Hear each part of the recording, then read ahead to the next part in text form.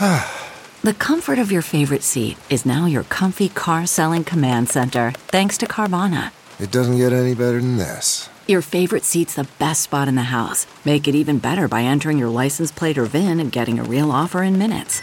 There really is no place like home. And speaking of home, Carvana will pick up your car from yours after you finalize your offer. Visit Carvana.com or download the app and sell your car from your comfy place. Good morning, I'm Margie Ellisor at Fox 2 with your St. Louis news, driven by Bomarito Automotive Group. Manufacturing in the Cortex District gets a boost this morning. Missouri Governor Mike Parson is coming to St. Louis today to sign a law that approves $15 million in grants. The money will fund manufacturing of active pharmaceutical ingredients. It will also pay for semiconductor computer chip production.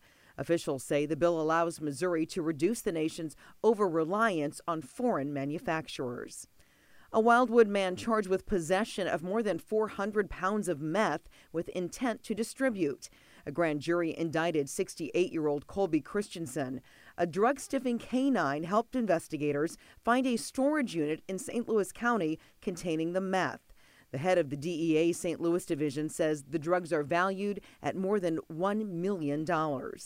From the Fox 2 Weather Department, Friday will bring a mix of clouds and sunshine. Temperatures will remain just a tick above normal in the low 90s. The chances for storms are questionable this weekend. Saturday looks very hot and humid with highs jumping into the upper 90s, along with a slight chance for a late day shower or thunderstorm.